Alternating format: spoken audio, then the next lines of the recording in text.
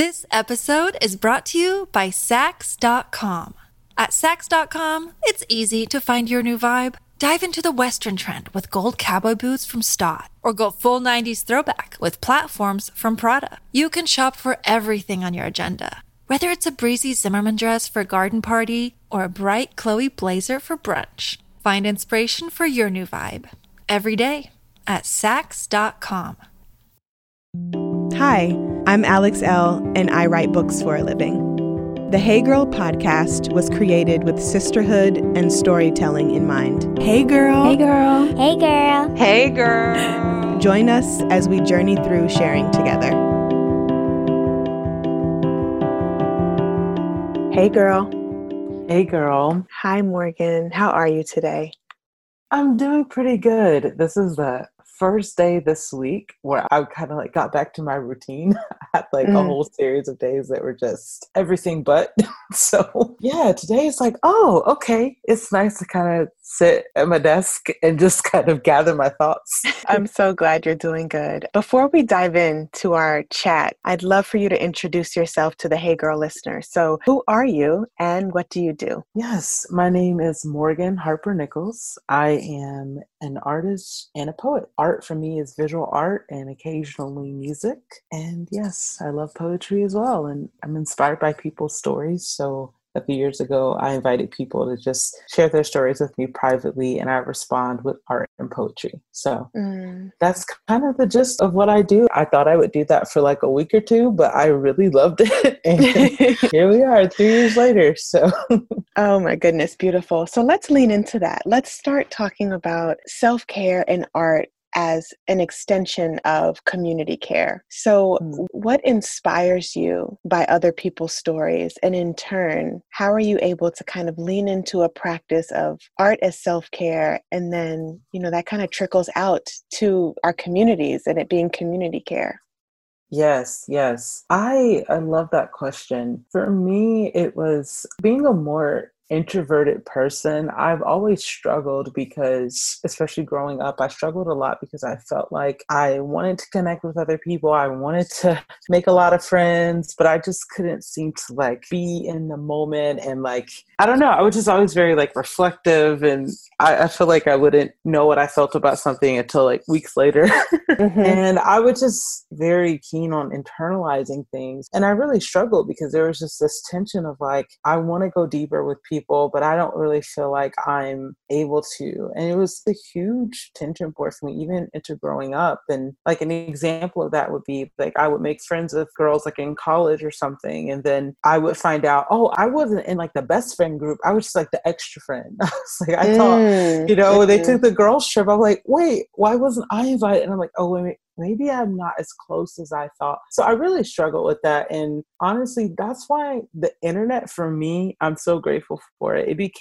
Social media became a place where I began to meet other people who were also dealing with that. Just like for whatever reason, words and art and poetry was how we connected with other people in that way. So yeah, I started this project because when I shared this poem of mine that was just really vulnerable, people started to be vulnerable with me and share their story and say, this is why this means something to me. And so many of the messages that I received were from, I was 27 when that happened. I just turned 27, I think. And so many of the messages I received were from girls who were 17, 10 years younger than me, 16, 17. And for me, even though I struggle so much, at least these are what I was telling myself, like, oh, I struggle to connect with people. When they were sharing their stories with me, all of a sudden, I felt inspired. I felt alive. I felt like, oh, wait, I have something to say, because even though I may feel insecure about who I am or,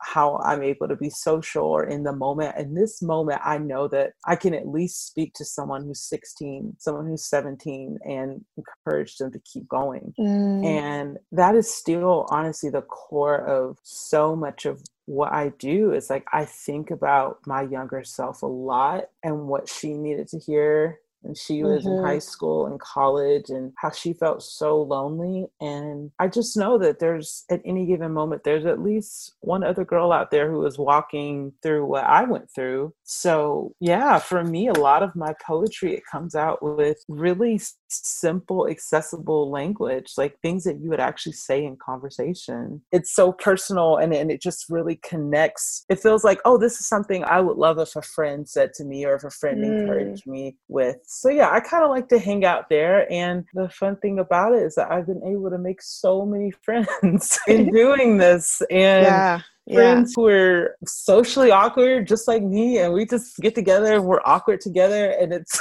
it's a good times. And I love that. I love that community and connection aspect. And also something you mentioned about, maybe not feeling like you could connect, but really the work, the art, the words was the connection, and how you were able to nurture your younger self by way of like nurturing these young people who were showing up and saying, Morgan, like, I resonate with that. I feel that. I needed that. Did you ever think that you would be in the position to put words to someone else's feelings looking back?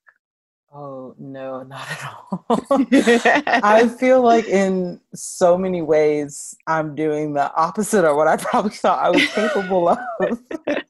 I thought I'd be like working in a library, or it surprises me. It still surprises me when people tell me they feel reflected in what I've shared or what I've said. That to me is a great mystery. It still is, but I'm so grateful for it. And I love how you said nurturing your younger self. I do think that's a part of it. That's something I tell myself. It's like when I am bewildered by the fact that people are like, yes, I connect with this. People who are very different from me. I'm like, how do you connect with us? We have totally different stories. But when I look at it, I'm like, you know what? This is something 16-year-old Morgan needed to hear. This is something she needed to hear when I was a senior in high school when I was 16, and I went to prom, and I didn't want to go, but I went, and I was just like standing in the corner, just staring, like, why the heck am I here? And the thing is, like, I'm like, yeah, these words, she would have needed that. This would have resonated with her in that time. So yeah, I totally think that the work I'm doing now, that version of myself is still in me. So Yes.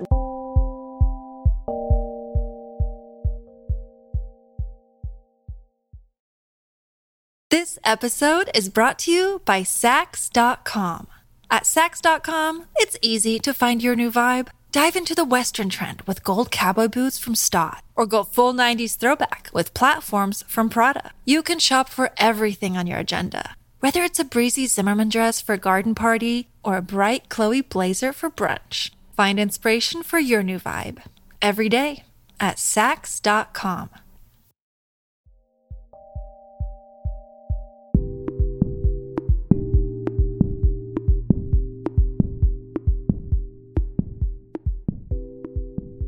Right. We are our younger selves. Like I say that all the Yes. time. Yeah. That kind of shifts me to my next question of like motherhood, because you're a mommy now. And I know from my lens, from being a mother, like mothering my children is also in tandem with mothering myself. And I wanted to chat with you a little about self-mothering and like what you've learned through your journey of being a mom and your own individual identity amongst mothering.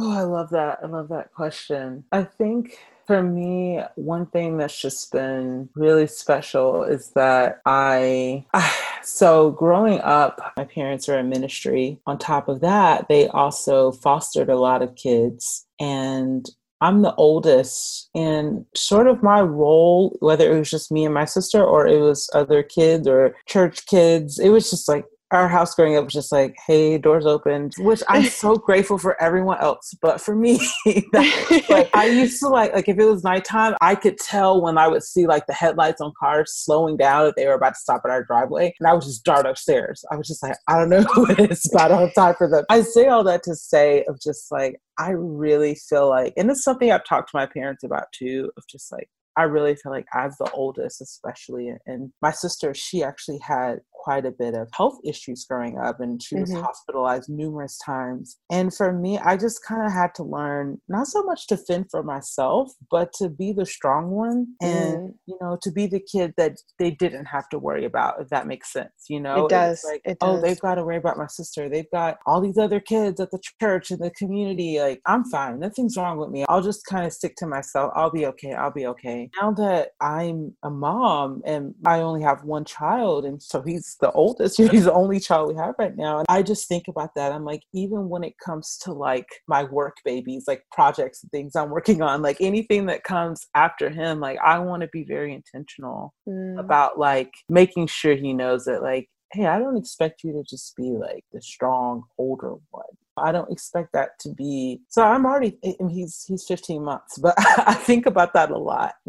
He's very independent already. Like when we drop him off at my parents' house, like he doesn't look back. I'm like, bye, Jacob. And he's just like, okay, I'll see you when I see you. Right. I'm like, do you miss me? He just kind of does his own thing. So I just think about, I'm like, oh, that's a lot of me in there. Just like, oh yeah, I'll just do my own thing. I'll be okay. I'll be okay. And just being mindful of all the versions of myself, my childhood version of myself and my adult version of myself. It still kind of puts on that front of just like, okay, I'll be the strong one. I'll be the one you don't have to worry about. Because I can't live that way. I can't live that way. I love how you mentioned like not leaning into having to be the strong one anymore. There's a lot of talk on social, I feel like these days, about the quote unquote strong one. And I want to lean a little bit deeper into that now. Like, how are you unlearning having to walk with a shield of strength consistently? And what is it teaching you to kind of put that armor down? I had a very specific moment 2 years ago in therapy, and it was actually my first time seeing this therapist, and I wish I could have stayed with her, but I had to move. But she picked up what we're talking about. She just picked that up right away with me. And I was pretty new to therapy, and I was just kind of telling her about my childhood and being the oldest and all of that. And she said that. She was just like, you're so used to having to be the strong one. I'm going to give something to you. And what she gave me was, I don't know if you know about it, but it's like the needs inventory and the feelings inventory. It's like a list of needs. Yeah. And she's like, do you know what your needs are? And I looked at that list and I just started bawling. Because I was just like, wow, I never use these words. And it's things like the need to see and be seen, the need to be understood, the need for beauty, the need for companionship, intimacy, closeness. And as I read through this list, it was like just years of welled up needs that I just had not articulated to the people that care about me, the people in my life who, if I said, hey, I need this, like we could talk about it. But I had never done that in years of journaling and writing. And yeah, I just put my needs to the side. So I look at that list like a couple of times a week. What do I need? And yeah, it's not like all inclusive. It doesn't have every need ever on there. Of course, but there's of course. quite a few of them. And one thing I'm really proud of myself for is not feeling like I have to just know all of this stuff intuitively right away of like, oh, you should know what your needs are. It's like, no, for some people, if you've never done that work, like take your time. Like, yes. It takes a lot of time to be able to, like, if you didn't have that space to do that for whatever reason, like it takes time to be able to like express that. So it's still, 2 years after finding out, almost 2 years to the day. Yeah, 2 years after getting that list, it's still a work in progress for me. And I'm proud of myself for not being ashamed of that. And if I find myself like getting tense or getting frustrated, I'll just kind of pull back a little bit and just say like, I need to figure out what this is. And sometimes I figure it out right away, but most of the time I don't. That's one thing I've been with my husband and I, like he's a lot more in the moment. Like he can kind of like say what's on his mind right away. And I'm just not that way. And I just got to the point where I just say to him like, hey, I need a minute. And a minute might actually be like 5 hours, but I can't do Yes. this right now. And that is, for me, is a lot of growth, because I feel like I used to think, oh no, if somebody's asking something of you, then you got to be able to respond right now. You got to be able to give that to them. And I think a lot of that comes from growing up in a house where that knock came on the door. Someone who needed something, and it didn't matter if we were eating dinner, if it didn't matter what we were doing. It's like, oh, we got to serve that person, we got to help them. So yeah, I'm learning that.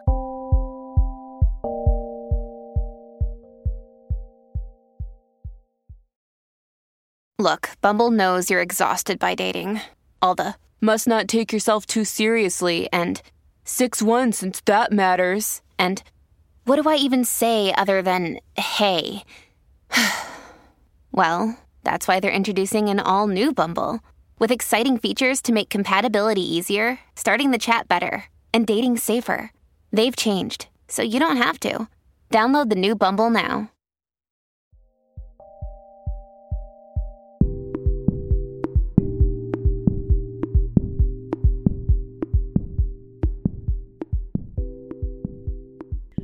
How does your faith play a role in showing up for yourself? It was definitely a journey.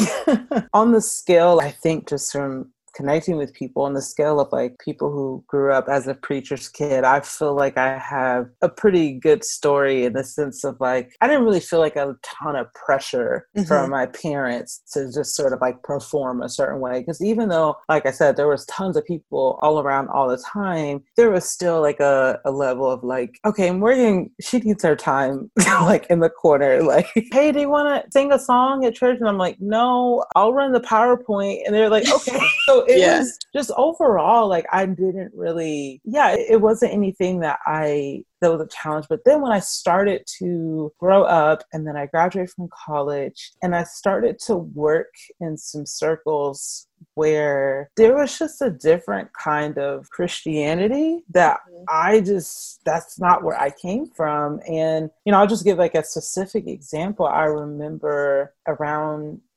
2014 or so, I may be getting the years mixed up, but it was whenever Trayvon Martin died. And I just remember like talking to like my new church friends, like, hey, this is an issue, and just really wanting to have dialogue about that and just getting really shut down.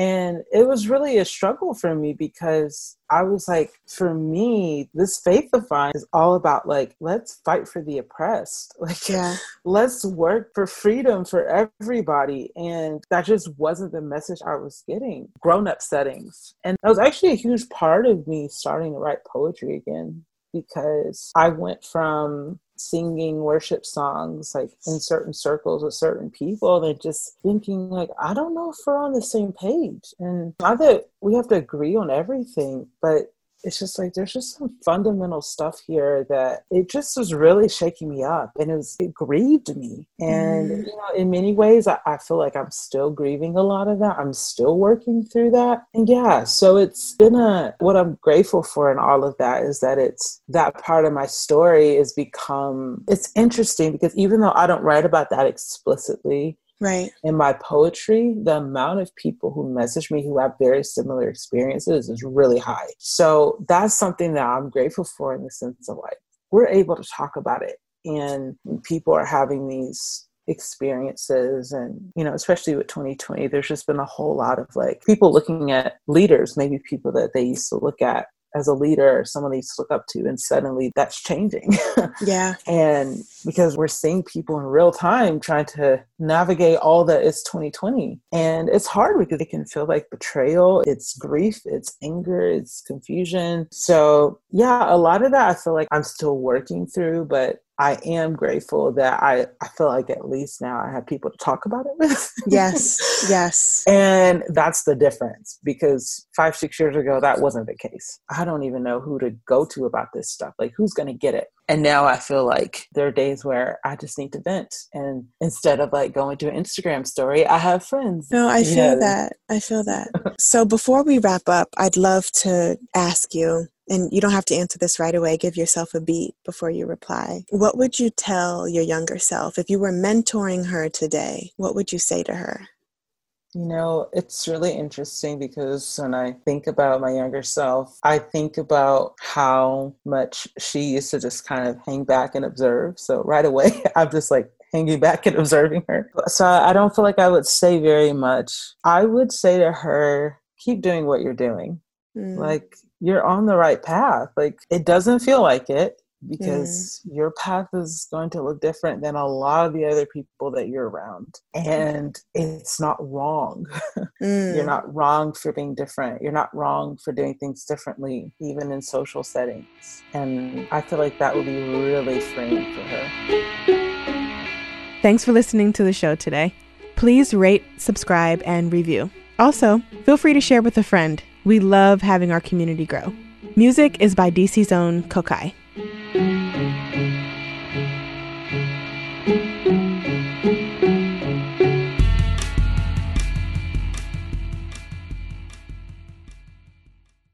The Hey Girl podcast is produced by Wayne Bertram and me, Alex Elle.